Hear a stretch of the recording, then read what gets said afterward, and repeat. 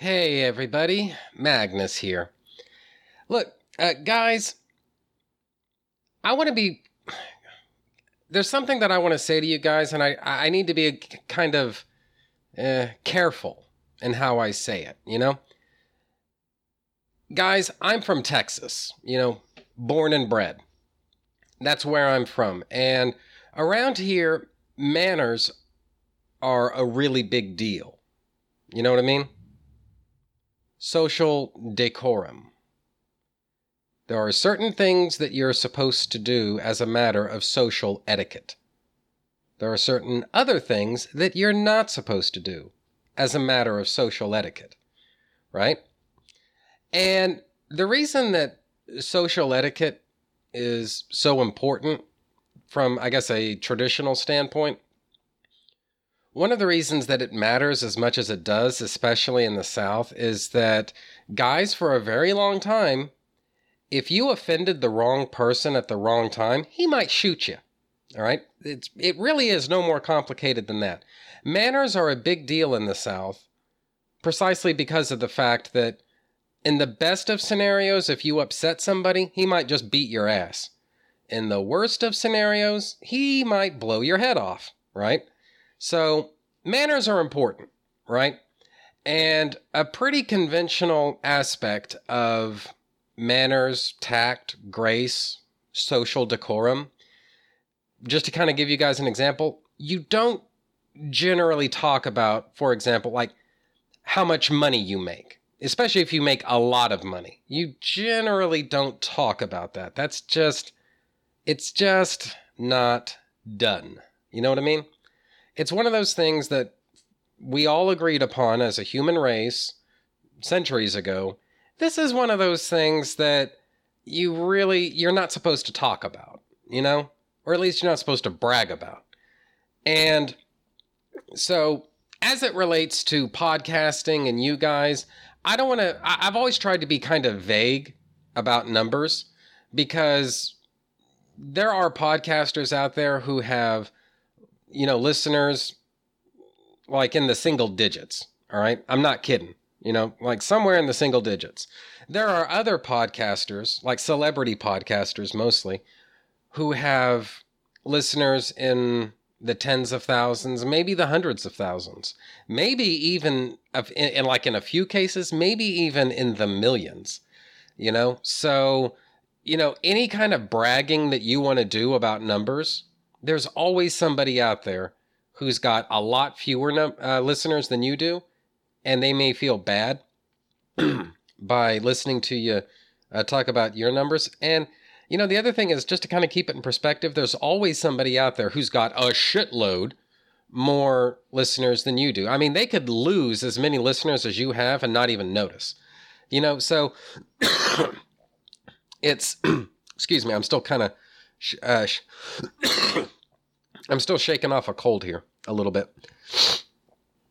There are podcasters out there who could lose what amounts to your entire listener base and they wouldn't even notice. So basically just shut the fuck up, when it comes to, your listening numbers and all of that stuff, because you don't want to make someone else feel bad and you don't really want to brag either because, like I say, there's always somebody out there who's got a ton more listeners than you do, So just keep it all in perspective, I guess is what it comes down to. This, of course, is a very freaking long preamble into really what I want to talk about with you guys, which is, I guess, basically, I want to thank every single one of you listening right now for making the last episode of Magnus Talks About Smallville. And I speak here of, this is the goddamn thing would ever load for me. I could actually give you an exact episode number here. This is episode number 158. This is Magnus Talks About Smallville. The subject, or not the subject line, the episode title is It Was Magic. The Dread is Here. And guys, I'm not going to get specific really about numbers or anything. I just want to thank every single one of you for making episode number 158 one of the most popular and successful downloads on the entire Two True Freaks network, literally ever since the day the show came out, which that was actually, that was back in, I believe that was, not, here I was about to say September. That was actually near the end of July, right?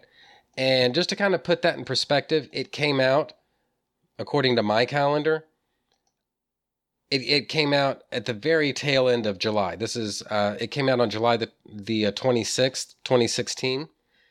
And it was one of the most highly downloaded episodes of the entire network, in spite of the fact that it came out so close to the end of the month. All right. And it's been very successful ever since that time. It was one of the most popular downloads in August. It was, again, one of the most popular downloads in September as well.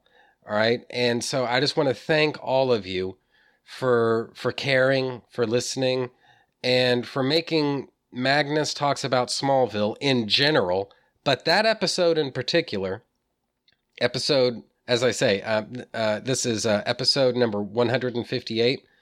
That one in particular, again, I'm not going to be specific as to how many download numbers or what the exact placement of it was in relation to the other Two True Freaks family of shows, other than to say it was one of the most popular shows, and has been, even at the time that I record this, which is Saturday, September the 17th. Episode number 158 has been a smash hit this entire time. And guys, it really means a lot to me that you guys apparently care this much about what I have to say about Smallville. So I just want to thank every single one of you for, I guess, what I view as this extremely high compliment that you've given me, and what I want is for every single show to be the best that it can be, and high download numbers like that for episode number 158 tell me that apparently I'm doing what I set out to do as a podcaster. And guys, that really means a lot to me. I want you to know that I appreciate you, I value you, I cherish every single one of you. Thank you very much for this great honor that you've given me. It, as I say, words fail me. Clearly they fail me because I'm stumbling over my own words and tripping over my tongue here. Guys, thank you very much. It means everything. So that's pretty much that. I just wanted to make sure that you listeners understand that you're valued, you're appreciated. And guys, if you like what I say, send me some feedback, or write an iTunes review. Just let me know what you think. So that, I think, is basically that. Well, except for the fact that your feedback can be emailed to me at trentusmagnus@gmail.com. That's trentusmagnus@gmail.com. TRENTUSMAGNUS@gmail.com. Thank you very much, guys. I really do appreciate this. And now enjoy the rest of the episode.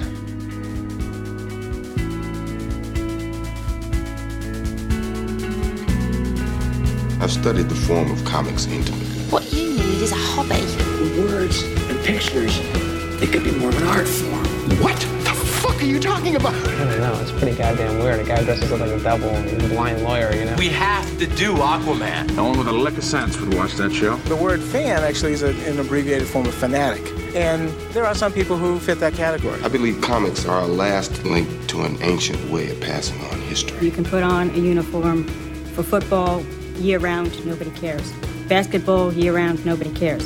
Put on a Star Trek uniform, people get a case of the giggles. Yeah, hi, somebody told me you make comic books here. That's from Superman? Smallville. You have been trying that Jedi mind shit on me since the 8th grade. It doesn't work. Oh, it works. You guys must read too many comic books or something. People do not masturbate in the DC universe. That was the biggest load of crap I've ever heard.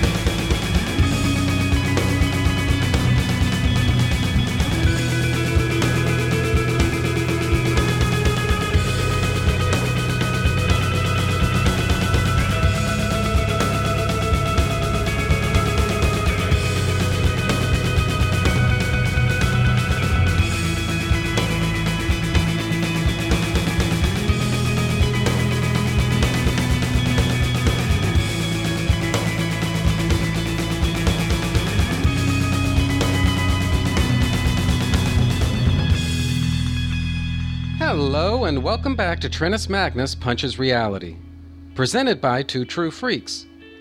I'm your host, Magnus, and what I do is talk about comics, movies, and TV shows, but every 8th episode of this show, I put everything on pause to talk about one TV show in particular. And that show is Smallville. But once upon a time, I used every 8th show to talk about Star Wars comics. Yes, the old days. Things were different then. Back then, I was on Libsyn, and I put together a format of my show that seemed cool to me. Basically, I had the idea of doing 6 episodes where I talk about whatever I want. The 7th episode, back then, was intended for me and Chris Honeywell to talk about the DC Paradox Press line of big books. Things like the Big Book of Urban Legends, the Big Book of Conspiracies, the Big Book of the Unexplained, so on and so forth. And then, the 8th episode would be all about Star Wars. But that changed for 2 reasons. First, I realized that I just don't have as much to say about Star Wars as I originally thought. And second, I realized that my Star Wars shows might have been a little too similar to what the Two True Freaks do with their monthly Star Wars show themselves. So, what I'm saying here is I decided to abandon talking about Star Wars as a dedicated fixture of my show. Instead, I replaced it with Smallville. Now, you've all heard this speech 1,000 times now, so I really hope it's sunk in. I dig Star Wars, but I want to talk about a subject that I find more interesting. And besides, doing a regular Star Wars show is just a little too close for comfort to the Two True Freaks monthly Star Wars episode.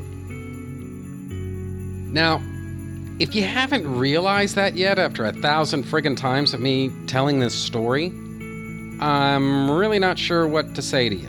But anyway, so I decided to analyze Smallville from beginning to end, top to bottom, front to back, side to side, and everything in between. And right now I'm working my way through the dreaded 4th season. Now, you might ask yourself why it is that I call this the dreaded Season 4. And there are reasons for that. First, Al Gough and Miles Miller made the decision to bring Lana Lang a little bit more into this dreaded season's storyline than she'd been involved with in previous seasons. And on the one hand, I can't really knock their logic on that. You know? I mean, it makes sense to position Lana as a real character on this show, rather than just being a shallow love interest for Clark, or worse yet, the object of every Kryptonite mutant's desire. So, that I get.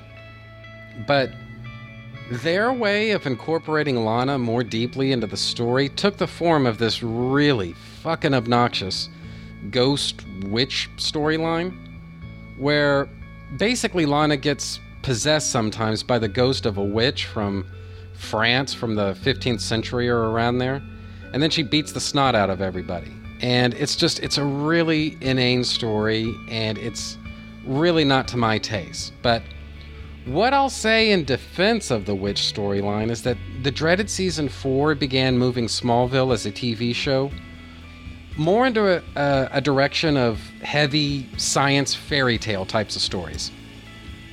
The first 3 seasons of the show were vaguely realistic, in as much as they didn't go too far outside of grounded and fairly relatable storylines, but that all began changing in the dreaded 4th season, and it had changed further before this was all said and done. But worse than that witch storyline, another thing that makes this season dreaded is how it shamelessly showed Lana dating a high school football coach. Now, I went off on a tear about that back in the first part of this dreaded Season 4 retrospective, so if you really want to hear me rant about that, that's the place to go. Suffice it to say, though, I didn't really approve of that storyline. Another terrible thing is how this season dealt with a lot of melodramatic soap opera relationship bullshit like people trying to break Lana and Jason up and that kind of thing. And look, that stuff, again, just isn't to my taste. As a matter of fact, we'll be getting a big plateful of that bullshit in this very episode. But what I'll say about that stuff is that those sorts of stories were designed to appeal to junior high girls. And that demographic did their fair share to keep Smallville as a TV show going, so naturally Goff and Miller had to throw them a bone and have these just really over-the-top subplots about relationships and romantic bullshit that, honestly, I just don't relate to as a grown-up man, you know? Now, don't get me wrong. This dreaded season started off awesome with Crusade, Gone, Facade, Devoted, Run, Transference, and Jinx. Those were some really fun episodes, but starting with Spell, which I talked about in the last episode, the wheels started coming off the wagon. It's my firm opinion that the dreaded Season 4 never truly recovered from Spell, Sacred, and all the episodes in between, so that by the time credits rolled for Sacred, this dreaded season had become an absolute fucking wreck. And I guess speaking of Sacred, I really wish I could tell you that the episodes that we're going to be talking about today are a vast improvement over that which has gone before, but people, that just wouldn't be true. Still, it's worth mentioning that even if the stories are kind of shit, the character dynamics are actually pretty solid. Better than you'd think in most cases. Now, it's true, the Smallville writers were stuck with a crap concept. There's no getting around that, but they did everything in their power to give the characters real meat in these stories, so keep an eye out for that. Anyway, but that's the state of things right now. So, last time I finished up my comments with Episode 12, Pariah. And you know what that means. It's time for a break. Be right back to resume the discussion about the dreaded 4th season of Smallville, beginning with Episode 13, Recruit, after these messages.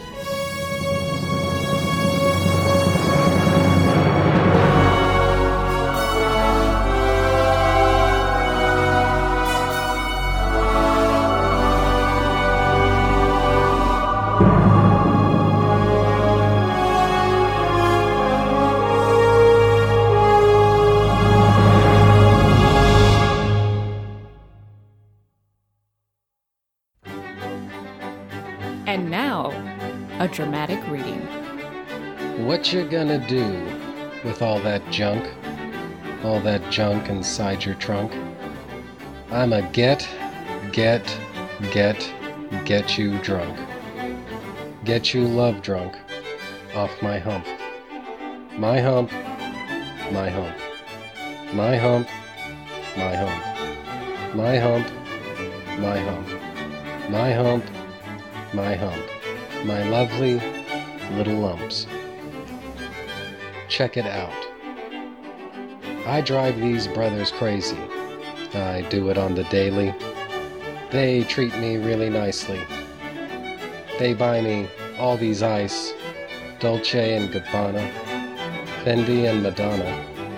Karen, baby Sharon, all their money got me wearing fly. Whether I ain't asking. They say they love my ass in 7 jeans. True religion. I say no, but they keep giving, so I keep taking. And no, I ain't taking. We can keep on dating. Now keep on demonstrating.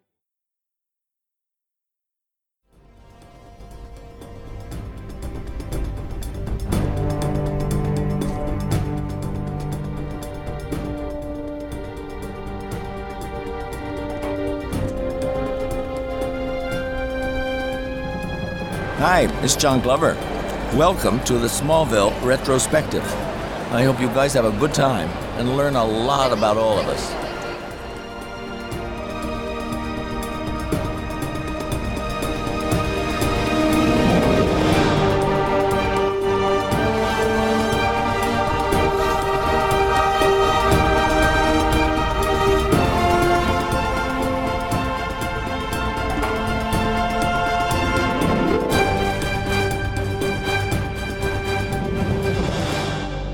Okay, I'm back now and continuing my look at the dreaded 4th season of Smallville.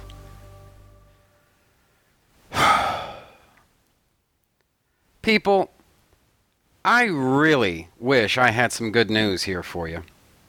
I really do. But the fact is, there's no good news to give. The shows I'm talking about this time out have flashes of brilliance that are usually overwhelmed by inexcusable bullshit. It's one of the reasons why I call this the dreaded season 4, in fact. Because for every good idea going on here, there are 6 or 7 really shitty ideas going on too. As a matter of fact, the only half-ass positive thing that I can think of offhand is we're nearing the end of the dreaded season 4. We're beyond the halfway point now. And pretty soon, we can move on to more interesting stuff. We're not even that far away, in fact. There's only one more dreaded Season 4 retrospective after this one, and then we can talk about Season 5.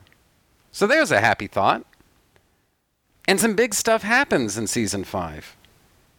And most of it's a lot more interesting than anything from the dreaded 4th season. But before we can talk about any of that stuff, we've got to get this horrible, godforsaken, dreaded 4th season over with. And on that note, Recruit. Episode 13. Clark gets an offer of a full scholarship from MetU to play football. His liaison is Jeff Johns. No, not that one. The Jeff Johns in this episode is a rock star football player from MetU. Problem is, old Jeff has the ability to paralyze anybody who pisses him off, and he uses that to win football games. So, how long do you suppose it's going to take for Lois Lane to get in trouble here? Before we get going on that, though, yes, it's safe to say that we're now officially in the armpit of the dreaded Season 4's bullshit melodrama. Secrets, lies, Lex trying to break Lana and Jason up, Genevieve trying to break Lana and Jason up, fucking blah, blah, blah. Honestly, a lot of this shit defies rational criticism. It's daytime soap opera bullshit intended to appeal to 14-year-old girls. And so you can't and shouldn't hold bullshit like this under a microscope. What I will say, though, is that it might be tempting to make fun of that. But the truth is that those 14-year-old girls, at least were, a crucial demographic for this era of Smallville. In the big scheme of things, they're about as important as core Superman fans to Smallville's long-term prospects. And so, as an audience, they have to be taken care of. Melodramatic bullshit like Lana storming into Lex's office to accuse him of trying to break her and her boyfriend up is part of how you do all of that, how you appeal to 14-year-old girls, because, let's face it, junior high drama like that is front and center in most 14-year-old girls' lives. Now, it feels irrational for me to hate on that because, first, those subplots aren't intended for me, and second, the part of the audience those subplots are aimed at certainly did their fair share to prop this show up and keep it going.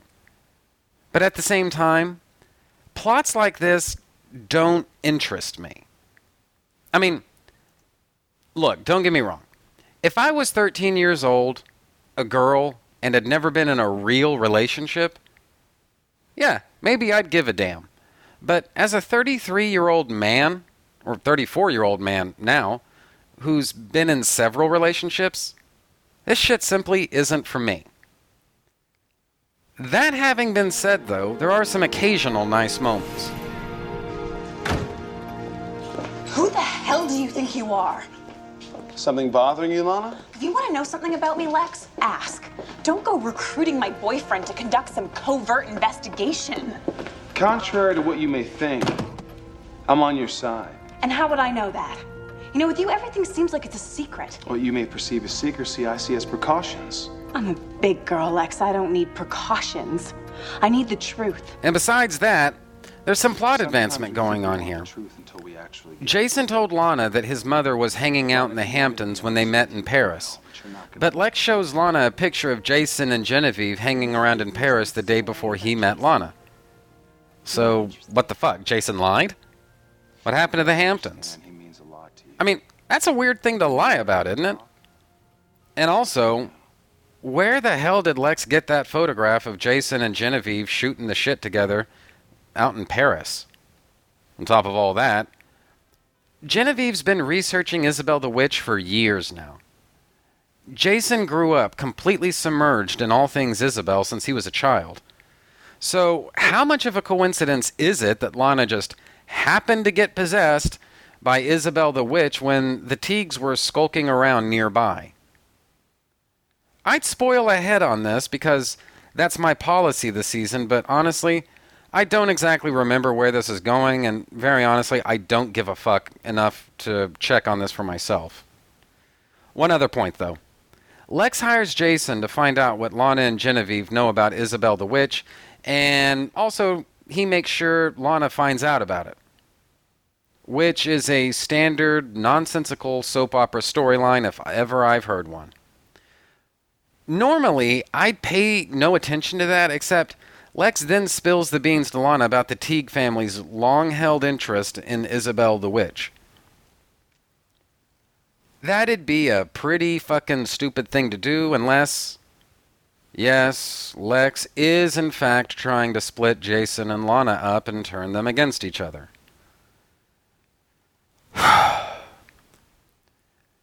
Usually, something like this might be done completely arbitrarily, except Lex has obvious, and maybe not so obvious, interests at work here.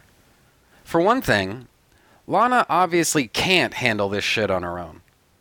For another thing, this has affected Lex directly. Isabel the Witch cursed Lex back in Spell, and he played the piano until he bled. So, who exactly knows what'll happen next time?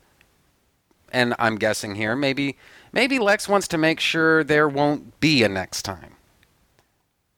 I mention all of this to say that there is some rational thought put into all of this aggravating soapy bullshit. In terms of happier stuff, though, Chloe needles Clark a little bit about his secret. It's not much of a spoiler to say that this stuff won't last beyond the dreaded 4th season, but there it is anyway. Still, I kind of like this era of Clark and Chloe's friendship. As I said before, it allows her to play the same role that Pete Ross did back in the pre-crisis comic book era, in as much as Chloe's the one member of the supporting cast who knows Clark's secret but tells nobody about it. Not even Clark himself.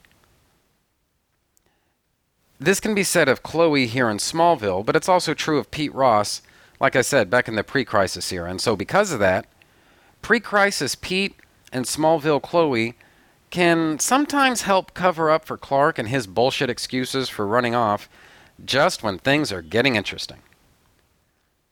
This concept has always worked for me because it's so believable. In Smallville, we've seen people secretly observe Clark perform some superpowered rescue or another. Sometimes those people have nasty agendas, like Detective Sam Phelan from Rogue back in Season 1. But sometimes those people are bound to have more benevolent motives as well. The law of numbers kind of demands that. So Chloe secretly witnessing Clark use his powers and then going out of her way to help protect him, that works for me. Especially when she puts the screws to him a little bit once in a while. Now, back when the dreaded Season 4 was still airing, I wanted this storyline resolved right away so that Chloe could become a kind of sort of sidekick, like Pete used to be. But rewatching it all now, part of me kind of wishes it could have lasted a little longer because, I'll be honest, man, it's a lot of fun to watch. And no, it doesn't hurt that Tom Welling and Allison Mack play really well off each other. Anyway, so, deeper themes and implications. Clark ultimately decides to turn down the full scholarship, the Chevy Avalanche pickup truck, and everything else that Met U offered. He's quitting football altogether, in fact. Now, just think about that for a minute. Playing football was a huge issue between Clark and Jonathan back in Facade. Clark's only concern through this whole mess, though, has been that he can control his powers now in ways that, honestly, very well might not have been possible back in the pilot episode. So why the fuck does Jonathan not trust him already? Jonathan's angle here, though, is that's not even the point anymore. Clark has every possible advantage over every other team. There's literally nothing at all that they can throw at him that won't,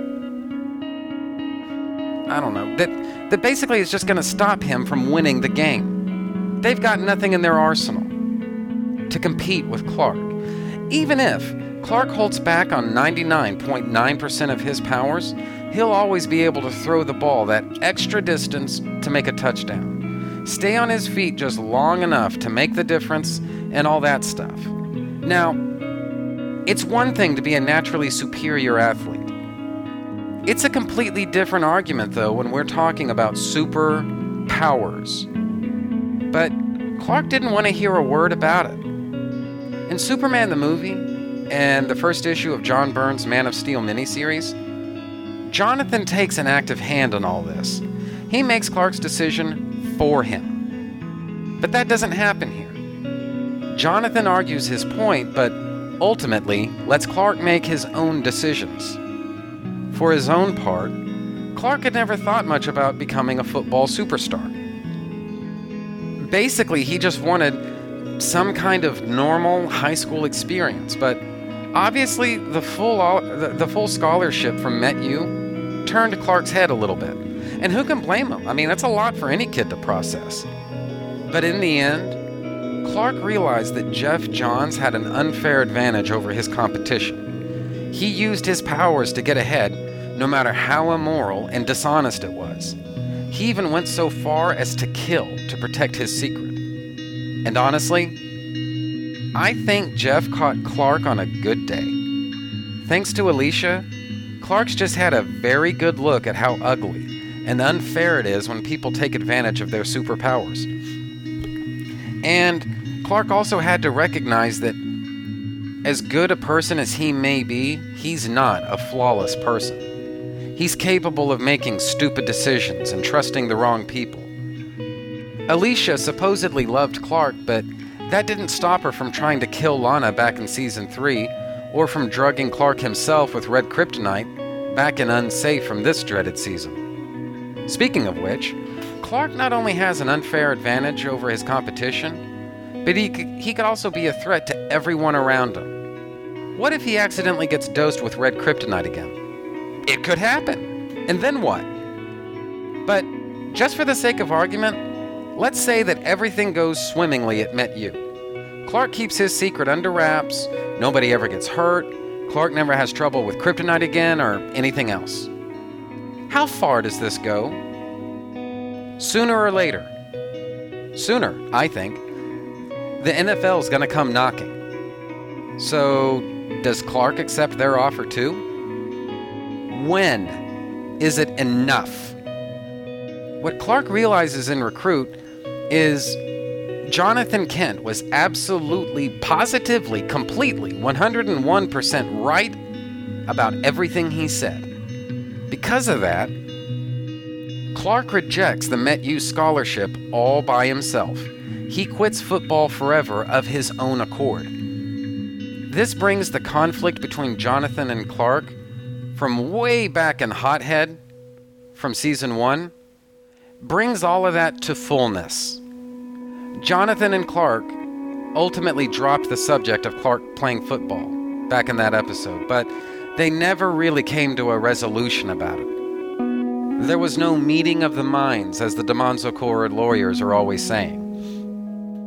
Clark, he basically just submitted to Jonathan back in season 1, and for the moment, that was the end of it. But here in Recruit, their conflict finally gets truly resolved. Again, this ties in with the dreaded season 4, calling back to conflicts and problems from the first season and bringing them to some sort of conclusion. And this hasn't happened in a while. Between all this bullshit about the stones and witches and whatnot, it's been a long while since season 1 stuff was last touched upon. So, at least for me, this is a welcome return. There are a lot of issues here. Clark doesn't want to become Jeff Johns. He doesn't want to take unfair advantage. Playing football for a year in high school, I mean, look, that's one thing. That's really just fun and games, but when does Clark decide it's just not right to cheat anymore? When does that moment happen? Clark realizes that the time has got to be now. So he walks away. Now, Clark loves football. He loves being praised and accepted by people after an entire lifetime of having to shun them. And people love Clark. They like his humility and his simple honesty. Clark's a likable guy, and hey, he's great at football too. On a selfish level, this is everything that Clark's ever wanted in life. But here's the thing. Clark Kent doesn't get to be selfish. His vast, godlike powers are a lot of fun sometimes. They've been really handy in emergency situations, and for the most part, Clark's done right by himself, his family, his friends, and his powers so far. But any way you look at it, his abilities are an incredible responsibility. Clark ultimately realizes, all by himself, that he doesn't have powers in order to win a few football games.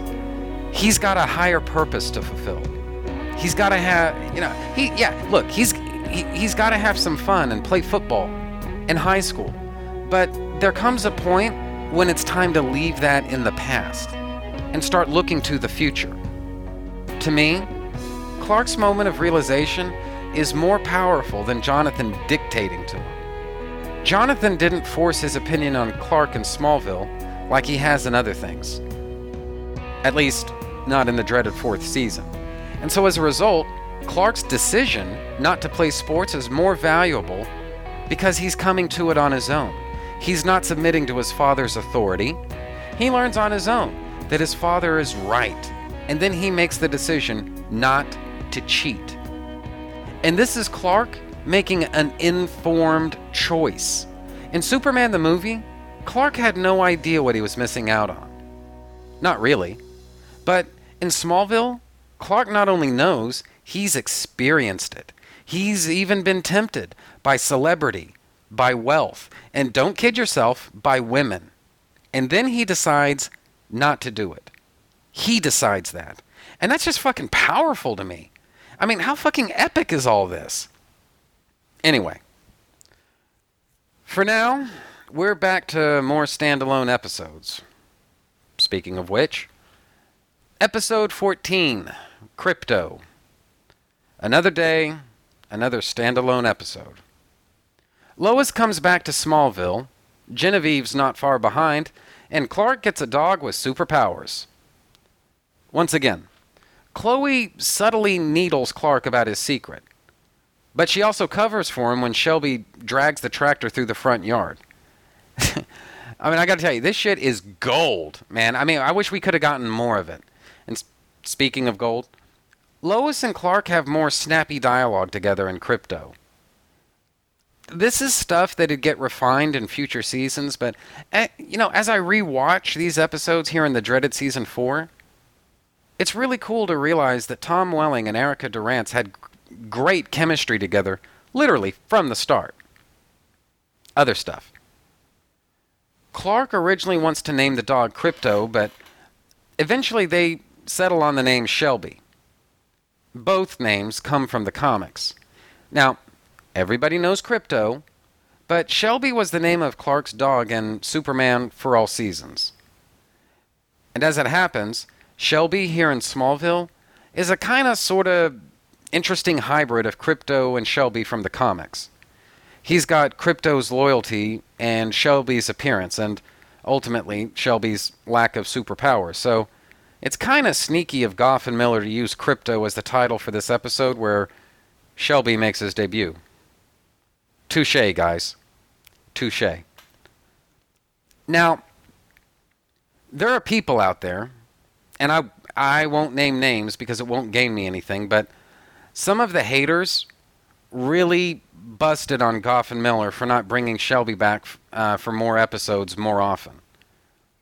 Now, at least for me, it's not hard to understand why Shelby played a pretty small role in most episodes. That's because working with animals on set is an incredible pain in the ass on so many levels, but Shelby shows up often enough to give continuity to Krypto as an episode. See, right now we're heading into a time in Smallville's history where it became very fashionable to bash on the show, criticize it for a bunch of flaws it doesn't even have, and basically tear it apart. My first episode of Trennis Magnus Punches Reality was dedicated to defending Smallville from a bunch of common bullshit complaints that people have made over the years. Well, this one is less frequent, but people still bitch and complain about how small a role Shelby plays on this show. So, I'm going to speak up in defense. Anyway, as to other stuff, at one point in Krypto, Jason meets with Genevieve and they talk about Isabel the Witch. Genevieve fills Jason in on some history by saying that Isabel the Witch swore vengeance on the person who condemned her to burn at the stake. Her and all of her heirs. That chick's name, the one who condemned Isabel to burn at the stake, is Gertrude. Gertrude's heirs are Genevieve and Jason. But Genevieve doesn't say that. She refers to herself and Jason as Gertrude's ancestors. But they're not. Gertrude is their ancestor. Genevieve and Jason are Gertrude's descendants. There's a kinda, sorta, big fucking difference between the two. Now, I mention this, not to bash on the show unnecessarily, but because words have meaning. Usage has meaning.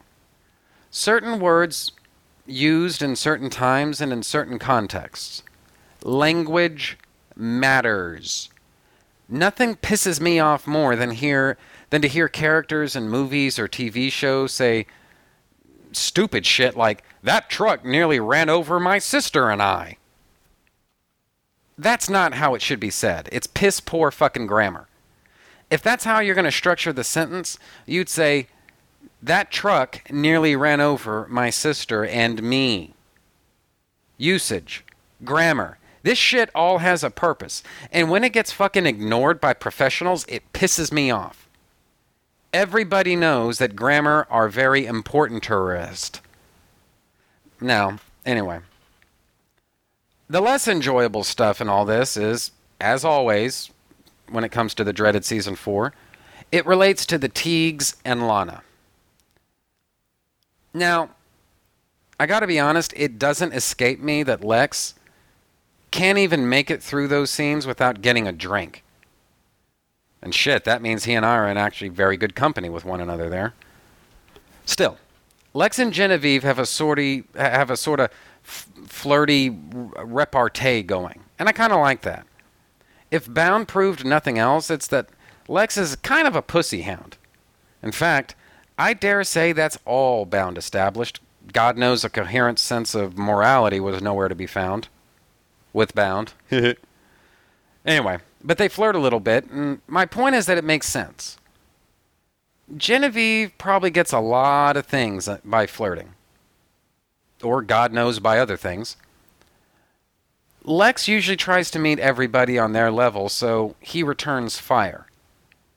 Something else, Lionel gives Jason the map that Lex and Clark discovered hidden inside a manuscript page, which Isabel the Witch promptly banished to someplace or other. Did you follow all that? Anyway, the map leads to one of the Stones of Knowledge. The Teagues are after it, and obviously Lex is too. Lionel seems completely detached from the quest, though, even though originally he was searching for him as much as anybody else. Again, this plays into shit that's coming much later on in the series, so it's beyond my mandate to get into it now. Just keep in mind, there is a relationship of some kind between the Teagues and the Luthors. Now, there really are no deeper themes and implications going on here. This is basically just a fun episode. So, in a sense, it's kind of perfect for the dreaded Season 4. Also perfect for the dreaded 4th season, though, is Sacred, Episode 15. Whether I like it or not, whether you like it or not, this episode, Sacred, is crucial to the dreaded Season 4's wider story arc. Jason, Lex, Lana, and Clark all wind up in Shanghai, searching for one of the Stones of Knowledge. Isabel the Witch saves Lana from getting electrocuted, and then uses Lana to find the stone. Clark and Isabel have a really fucking clumsy fight, and look, the fight itself is okay, don't get me wrong, but the staging of it suggests that Lex and Jason witnessed the whole thing. The conclusion of it just isn't edited very well, and overall, I think it could have been done better. Now, I feel like I should emphasize that this episode is incredibly well done on almost all levels. No expense was spared with production design or location shooting. The writers, that is to say Kelly Souders and Brian Peterson, kicked ass and took names with the script. The effects are among the very best of the show's entire run up to this point. You, for damn sure, can't knock the acting, especially not Kristen Krug, who always remembers to play Isabel the Witch differently from Lana, even right down to body language. And overall, this is just a really well done episode. The issue here is that I simply don't enjoy all of this Isabel Witch bullshit. I've explained why on several occasions now, but the short version is that Lana basically replaces Clark as the protagonist in this storyline. Goff and Miller said that they wanted to involve Lana more deeply in this year's season-wide storyline. What they forgot to mention, though, was that involving Lana comes at the expense of admitting Clark into all of this. It comes at the expense of Clark's participation. And of all times to put Clark into some sort of conflict with the Teagues, there was a good opportunity here. But Clark and Jason barely have any dialogue with each other. I mean, blink and you miss it. It never really happens. This is the episode where it's discovered that Dr. Virgil Swan has passed away. We find out about that right as Clark receives a package from Swan. Aside from returning the key to Clark's ship, Swan also encloses a letter that makes it seem like he knew his time was up. It seems kind of cheap to do things this way, I'll admit, but you got to keep in mind that Christopher Reeve had passed away unexpectedly months before this. He was supposed to have a bit more of an ongoing role in the dreaded 4th season, the outcome of which might, just might, have resulted in the dreaded Season 4 being less dreaded. We'll never know. But as I've said before, Reeve passing away, combined with Margot Kidder's public meltdown, meant that a lot of the storyline relating to Swan, his foundation, the Stones of Knowledge, and other bullshit had to either be jettisoned or else completely transformed. A big part of that requires killing off Dr. Swan because you really can't replace Christopher Reeve with some other actor. It was stunt casting to ever cast Reeve in the part to begin with. Replacing him was never on the table. I say all of this to point out, just in case it wasn't obvious, that none of this is Goff and Miller's fault. They were stuck just trying to make the best of a bad situation, but Reeves' death has implications on the larger story that I'm not sure that people have ever really stopped to consider. I'll get more into it when we dive into the 5th season, but I think there was something major planned for Dr. Swan that had to be completely redone, and probably even deleted altogether once Christopher Reeve died. But anyway, Dr. Swan tells Clark in an email that he's been searching for the Stones of Knowledge for years without any luck. Clark was his last hope.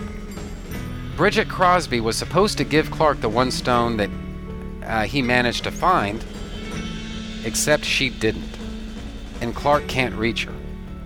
So, let's recap because it's easy to lose track with all this shit. Clark found the Crystal of Fire and hid it in the Kawachi Caves back in Crusade. So that one's safe and sound. Bridget Crosby collected the Crystal of Water from Edgar back in Transference. Right now, it's still in her possession. There's no telling where she is right now. Jason stole the Crystal of Air out of the temple while Clark and Lana were unconscious after their fight in Sacred. So there you go. All stones accounted for. Deeper themes and implications. Clark shows a willingness to trust Jor-El and Dr. Swan by searching for the stones. Jonathan and Martha try to talk him out of it, but Clark has to take the long view of the situation. If he finds the stones, he can decide later if he wants to put them all together or not. But if someone else finds them, mankind's fucked. Fucked. Do you hear me? Fucked. This lines up rather nicely, really, with decisions Clark made back in Recruit, where he chose to reject the scholarship from MetU and quit football rather than exploit his superpowers for personal gain. Clark realized that he had to use his powers for higher purposes, something better and more noble than winning football games. Consider that Clark took advantage of his powers and somebody else paid the price for it back in Jinx. Then remember that Alicia took advantage of Clark's vulnerability to kryptonite back in Unsafe. And in Recruit, Jeff Johns, the football player, showed Clark what he might have to do in order to keep his secret under wraps if he continues playing football. These have been Clark's formative experiences this season. Those things, combined with dire warnings both from Dr. Swan and Jor-El, make it believable that Clark would go searching for the stones. It makes sense to me. Apart from that, and there's nothing that I can base any of this on, but what I speculate was the original plan for Season 4 is as follows. Basically, I think Virgil Swan would have appeared in Crusade and come to Martha to help her with Clark's problems. He'd have given her black kryptonite to split Clark off from his Kryptonian side, and at the end of the episode, once Clark was back to normal, Swan would have come back and told Clark the bullshit about the Stones of Knowledge and how he needs to find them and unite them before they fall into the wrong hands. And Clark would have been all, yeah, thanks but no thanks, about it. And then Swan would have warned Clark of dire consequences if he didn't shut the hell up and do what he was told. After that, the season commences more or less as we know it. Then, in Transference, Swan would have taken possession of the Crystal of Water from Edgar. After that, the season would continue more or less as we know it. Sacred is where things would have really broken away from what we know. First off, Swan would have personally sent Clark to Shanghai to search for the Crystal of Air. Meanwhile, Genevieve would have crashed the party in Shanghai. And hell, maybe you could have set up that the Chinese soldiers were operating on Genevieve's orders. After getting tortured by the soldiers, Isabel the Witch would have retaken Lana and then wrecked shop on everybody. From there, Isabel would have killed Genevieve. Then, Isabel and Clark fight it out, and it ends more or less as it does in the final version of Sacred. From this point, Jason would be a full-on enemy. He'd be gunning for Clark, and very possibly Lex, because he blames both of them for putting Lana in harm's way in the first place. But he'd still be involved with Lana. This is key. It had come up again later on. Now, who the hell even knows what would have happened with the Crystal of Air in this alternate scenario that I just pulled out of my ass? The most likely explanation that I can think of is that Lana would have absconded with it. And that'd make sense, but who can say? Starting in this episode, or rather the episode that follows this one, this alternate version of Sacred that we're talking about here, we'd be building toward the finale, and Goff and Miller would have to start preparing for that. So in the 16th episode that would have followed Sacred in this bullshit imaginary scenario that I'm laying out, Swan would have come back to give Clark the Crystal of Water, and again insist that he find the missing Crystal of Air, since the Crystal of Fire is safe and sound in the Kawachi Caves, and logically only Jason, Lex, or Lana could have the Crystal of Water. Knowing Clark, he probably would have said the stones are too dangerous and refused to even search for the Crystal of Air. Swan would have probably shown up again in episode 21 to warn Clark that some serious shit is about to go down unless he finds the Crystal of Air pronto. Clark would again tell Swan to go piss up a rope because he's finished with Krypton, stones, and all that other bullshit, considering all the trouble that it's caused him lately. From there, the finale would play out more or less as we know it. However, instead of Genevieve, the sacrificial lamb in the season finale here, this hypothetical season finale, would have been Jason. Isabel the Witch would have used Lana to kill Jason, which would probably be a pretty bad day for Lana once she was back in her right mind. But Isabel the Witch would have departed permanently, never to be seen or heard from again, as she'd wiped out Gertrude's direct bloodline. Meanwhile, it's anybody's guess as to whether Swan would have come back in the finale. Maybe he would have, just so he could dress Clark down for not doing what he was told and really indirectly causing all the problems in the finale. But then that's arguably more Jor-El's job at that point, so I could see it either way. From there, the finale would have wrapped up basically as we already had it. So, as you can see, there would have been structural changes, but they would have added, at least in my opinion, quite a lot to the narrative. I assume that vilifying Jason would have put Clark right in his crosshairs, which is where Clark needs to be with any season's big bad. Again, everything that I've said up to this point is just speculation on my part. What might have happened had Christopher Reeve not passed away?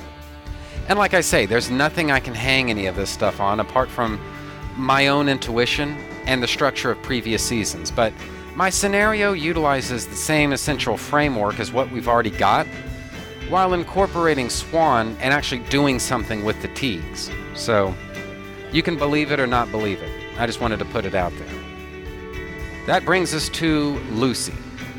Episode 16. Lucy drops in for a visit, that is to say Lucy Lane drops in for a visit, but it seems she's on the run from a loan shark, because shortly after she arrives, all hell breaks loose. I gotta tell you, I've always had a soft spot for Smallville standalone episodes. I've made no secret about that either. I've always thought standalone episodes are the easiest for new viewers to get into. And yeah, that makes less of a difference once a show hits DVD, but when the shit's being broadcast, that makes a huge difference. Plus, standalone episodes have been known to have some of the most fun and engaging action scenes. Remember Accelerate from Season 2? That sequence where Clark chases Emily Densmore in the rain? Won fucking awards. But how important was Accelerate really to Season 2 in the grander scheme of things? Not very. That's why it pains me to say that Lucy is just not a very good episode. The episode starts with Lucy getting chased around a ski slope in Switzerland by a loan shark. So, you get the idea that she's on the run from this loan shark. Except that Lucy, as an episode, turns on the revelation that Lucy, the character, and her loan shark are basically working together to scam Lex. So, what the fuck? How does that account for the opening part of the episode where Lucy is clearly running away from that guy? I mean, that's the reveal of this episode, and it makes no fucking sense whatsoever. It ends up dragging down the episode as a whole. In fact, a lot of things in this episode aren't what they appear to be. After the main credits, Lana and Jason find their apartment's been ransacked and somebody stole the Crystal of Air. At the end of the episode, it's revealed that Lana staged the break-in so that she could keep the Crystal of Air for herself. So let's do a quick recap of the stones. Clark found the Crystal of Water and hid it in the Kawachi Caves back in Crusade, so that one's safe and sound. Bridget Crosby collected the Crystal of Water from Edgar back in Transference, and so right now, it's still in her possession. And there's no telling where she is right now. Jason stole the Crystal of Air out of the temple, while Clark and Lana were unconscious after their fight in Sacred. But the Crystal of Air gets stolen from Lana's apartment. Jason immediately suspects Clark, Lionel, or Lex, but it turns out that Lana faked the robbery so that she could send Jason off on a wild goose chase, while she keeps the stone for herself. Imagine Lex's surprise. He assumed the Crystal of Air was just gone. When he finds out that Jason put the screws to Lionel after it had been stolen, Lex is shocked. So, this subplot was carried forward just a little bit in Lucy as an episode. So, that's that stuff. Really though, this is an episode for Lois. She's not gotten very much character development this season, and the reason for that's because she originally wasn't supposed to stick around for very long. So why bother? But once it became obvious that Goff and Miller needed all the stories that they could get their hands on this season, suddenly Lois is a top choice to fill in an episode. So bringing Lucy to Smallville develops a history for Lois and her family, and it also sets up that Lois has problems with Lucy, Lucy has problems with Lois, and all of that fun stuff. What's neat though is how Clark is supportive of Lucy all through this episode, even when Lucy steals Lex's car. It fits Clark's character two different ways, actually. First, Superman always sees the best in everybody. And Lucy can't be all that bad if she has Lois for a sister and Sam Lane for a father. The other thing, though, is that Clark's support of siblings comes from his abject lack of siblings. Clark would have loved to have had the love and support of a brother or sister as he goes through all this weird shit in his life. Pretty much any time he meets siblings, he gloms onto them because he's fascinated by the bond that siblings have with each other that isn't available anywhere else in life. And people, I've got two brothers. I know whereof I speak on this. What's most interesting of all, though, is how comfortable Lois is with telling Clark all this personal shit. They're hardly friends at all. Their relationship mostly revolves around picking on each other. So, for Lois to level with Clark the way she did, and tell him so much about her and her family's history, that ought to tell you something. The deeper themes and implications takes us right into Lex's participation. Now, Lex was the mark in this scam, so he had to get involved. But Neil Sadu and Daniel Solzberg, the writers of Lucy, they had their thinking caps on because normally this is the sort of thing that Lex would never allow himself to get dragged into. Never.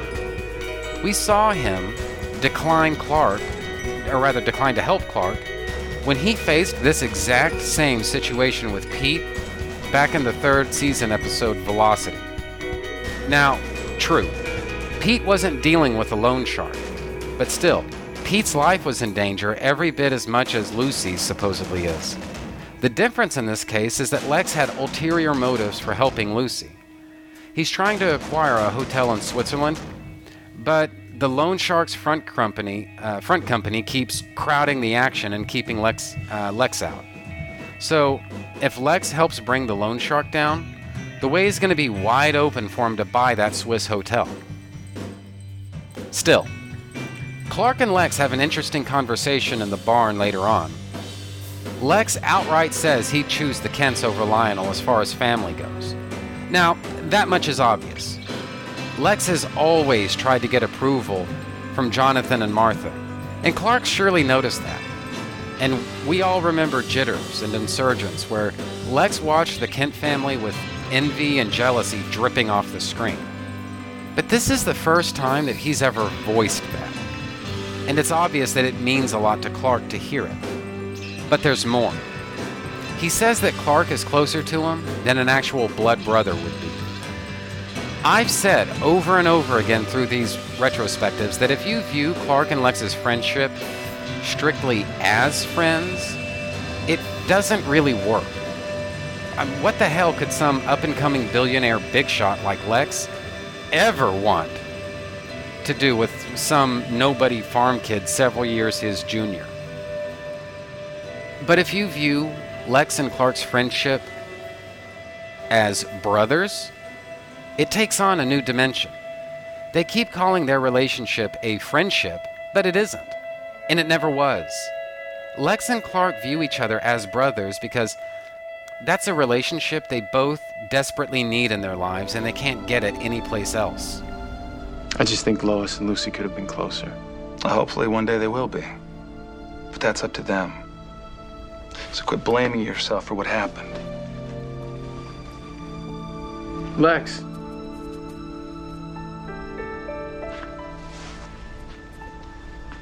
Did you ever miss not having a sibling? I used to. Until I met you, Clark. You're closer to me than any blood brother. Another fun little bit of business here is Chloe once again needling Clark about his secret. Hey. Hey. Have you recovered from Hurricane Lucy yet? I just hope she changes her ways before she gets herself hurt. You know, it never fails. Keeping secrets always leads to trouble.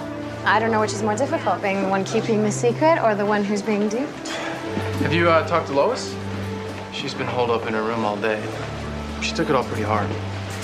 Well, ever since I can remember, the one thing Lois has always wanted is to protect her little sister. I guess no matter how bad you want to, you just can't save everyone. But it doesn't stop you from trying, does it, Clark? You gotta hand it to Chloe. She's definitely giving Clark every opportunity to come clean with her. Anyway, usually cool action sequences don't go into my deeper themes and implications discussions, but the truck rescue sequence deserves to be mentioned here. First off, Clark's super jump from the bridge onto the trailer of that semi-truck is just fucking cool. But beyond that, think about the last time Clark did a super jump as part of a big action showcase. It was back in Insurgents from Season 2, and Clark royally fucked it up. He underestimated his speed and the distance between the two buildings, and so he shorted it. He ended up crashing through a window a few floors below where he wanted to be. Now, he saved the day, don't get me wrong, it was below where he wanted to be. He landed where he wanted to be. And so he had to save the day differently from probably how he originally wanted to. That doesn't happen here. Clark's timing, speed, and distance are all note for note perfect. We know, for a fact, that he couldn't have done this back in Season 2. So what this tells us is that he's still growing in his understanding of and control over his superpowers. He's got a lot to learn, but he's gotten a hell of a lot better over the run of this show. Don't believe me? Well, bust this. Clark makes his way to the cab and punches through the driver's side window, and then continues the punch into the loan shark's face. This is the first time we've seen Clark punch a regular human in the face. Before this, Clark's mostly given him the old super shove, and then they go flying across the room. Hell, Clark's rarely willing to get too rough even on meteor freaks. He usually shoves them too, or else he uses his surroundings to his advantage. It's rare for him to use those John Wayne fisticuffs very much. The most physical that Clark's ever gotten is a toss-up between Jeremiah back in Season 3's Talisman, when Clark beat him senseless with a fucking tree, and that sand dude from Pariah who killed Alicia from this dreaded season. But even there, one of them had superpowers from an enchanted knife, and Clark was out of his mind with anger over Alicia's death. This time, though, Clark's going up against a regular human. Clark has absolute control over his strength, though. All of his powers, in fact. He never misjudges his speed, his strength, or anything else. He does everything perfectly, and he does it right the first time. This is one of the few rescues and scuffles that Clark's been in up to now where even Superman himself probably wouldn't have done a much better job. Now, sure, flying might have made a difference, but that's trivial. Bottom line, Clark got the job done about as efficiently as Superman would have. That's the point. So, moving on to other things, there's just a quick shot of one of Lex's black SUVs screeching to a stop right next to the semi-truck after Clark's brought it to a stop. It squeals to a stop in a patch of grass. Now, this isn't a case where you have to look closer. I mean, just fucking look. And you can see that the grass is already torn to hell, and there's a huge trail of mud going backwards in the road. This all comes from the rehearsals and setup for this scene. It's a TV show, people. They have to do this shit quick, so little things like that sometimes go by the wayside. I just wanted to mention it, that's all. The next thing is maybe a goof on my part, but exactly what the fuck is Lucy saying at the end of the episode where she steals Lex's Mercedes, screeches up to Lois and Lex, mouths or says something to him, and then peels off?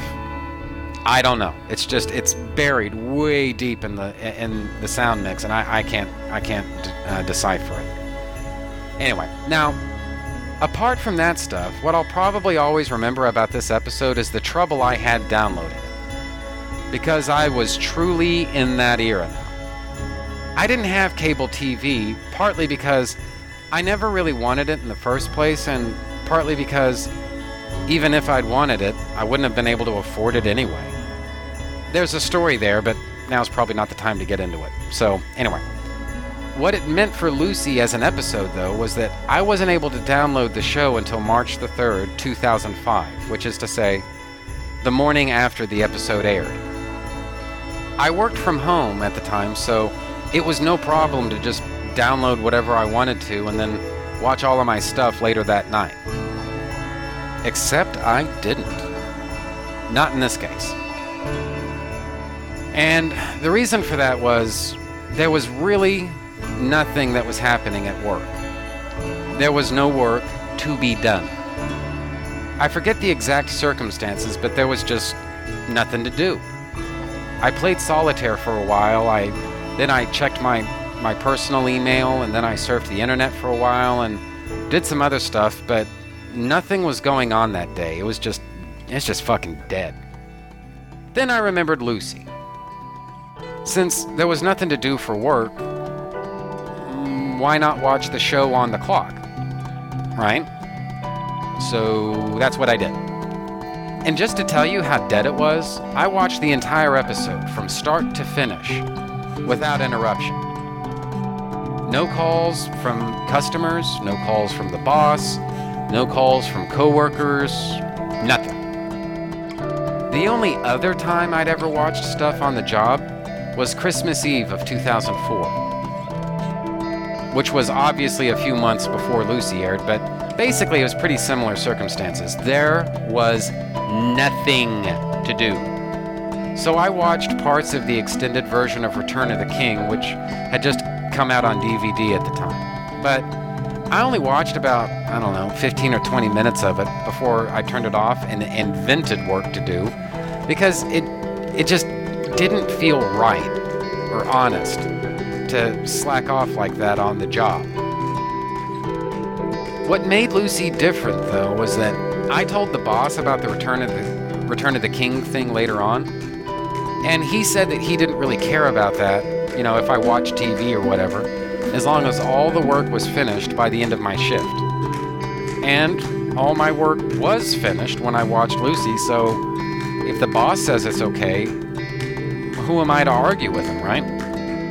But since we're on the subject, I didn't make much of a habit of slacking off like that because even now, it just feels fucking dishonest, So I think that might have been the last time I did it. Possibly. It's hard to remember, but I think that was it. Anyway. So, here we are. We've got the majority of the dreaded Season 4 knocked out. And honestly, it's all going to get wrapped up in the next episode in this dreaded Season 4 retrospective that I'm working through right now. For next time, the episodes that I'm going to be talking about are Onyx, Spirit, Blank, Ageless, Forever, and Commencement. But that's next time. For right now, who needs a fucking drink?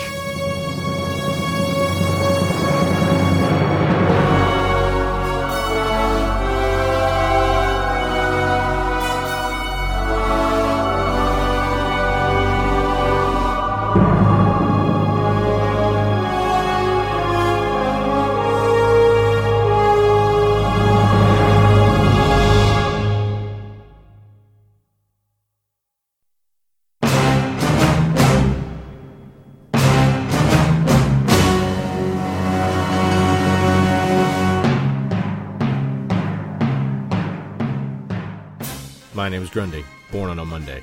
The following recording was taken from an NSA wiretap of a Back to the Bins taping. No names have been changed. Everyone is guilty. Do I need mine, or am I good where I'm at? Well, now you do. If I have mine, you have yours.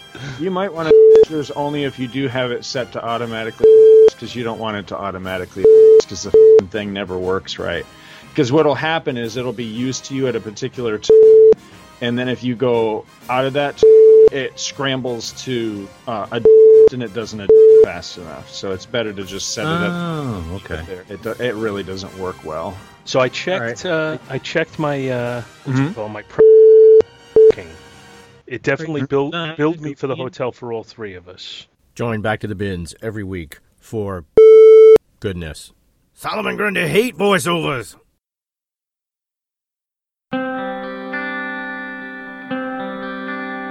Okay, so I think that's just about the end of that. Trentus Magnus Punches Reality is a proud member of the Two True Freaks podcast network. You can find the home for Trentus Magnus Punches Reality on Facebook, just by searching for Trentus Magnus Punches Reality. There you can interact with your fellow listeners and also see notifications of new episodes when I put them up. You can friend me on Facebook just by searching for Trentus Magnus, which is spelled TRENTUSMAGNUS. You can email me and my parole officer at trentusmagnus@gmail.com. Do you have a suggestion for a topic? Feel free to email me, and I might consider thinking about the possibility of potentially discussing whatever you have in mind someday. And that's a promise. Do you have a podcast of your own? If so, why not record a promo for me to play on my show? It's quick, easy, and can help you spread the word about your show. I'm always looking for more promos to play. Keep it fairly short, and yours could be next. My promos can be found at this show's homepage for those interested. Just look for the promos section. Visit our website at twotruefreaks.com. Two True Freaks is always spelled TWOTRUEFREAKS. If you shop at Amazon.com, please consider using the link at twotruefreaks.com to shop there. If you use this link to go to Amazon and then you shop, Two True Freaks gets a little cut of what you buy, and it doesn't cost you anything extra. So you get to shop as usual and help out the Two True Freaks at the same time. Two True Freaks and all of its excellent affiliates are available on iTunes, and you can choose to subscribe to either the entire network if you wish, or pick whichever individual shows you want to follow. We have so many shows to choose from, there's just bound to be one that appeals to your particular fandom. Just search 2 True Freaks with an exclamation mark at the end, space, and the number 2. If you ever leave your house and you actually have friends, why don't you tell them about 2 True Freaks? If you've enjoyed our show, please won't you take a moment to rate us on iTunes? That helps others find the show too. The contents of this podcast are fictitious, hypothetical, and probably completely unnecessary. Any similarity to living persons or real-life events is purely coincidental and void where prohibited by law, some assembly required, batteries not included. The white zone is for passenger loading and unloading only. All models are over the age of 18. Trentus Magnus Punches Reality is a Magnus Media Enterprises Limited production in association with Demonzacore of Milan, Italy.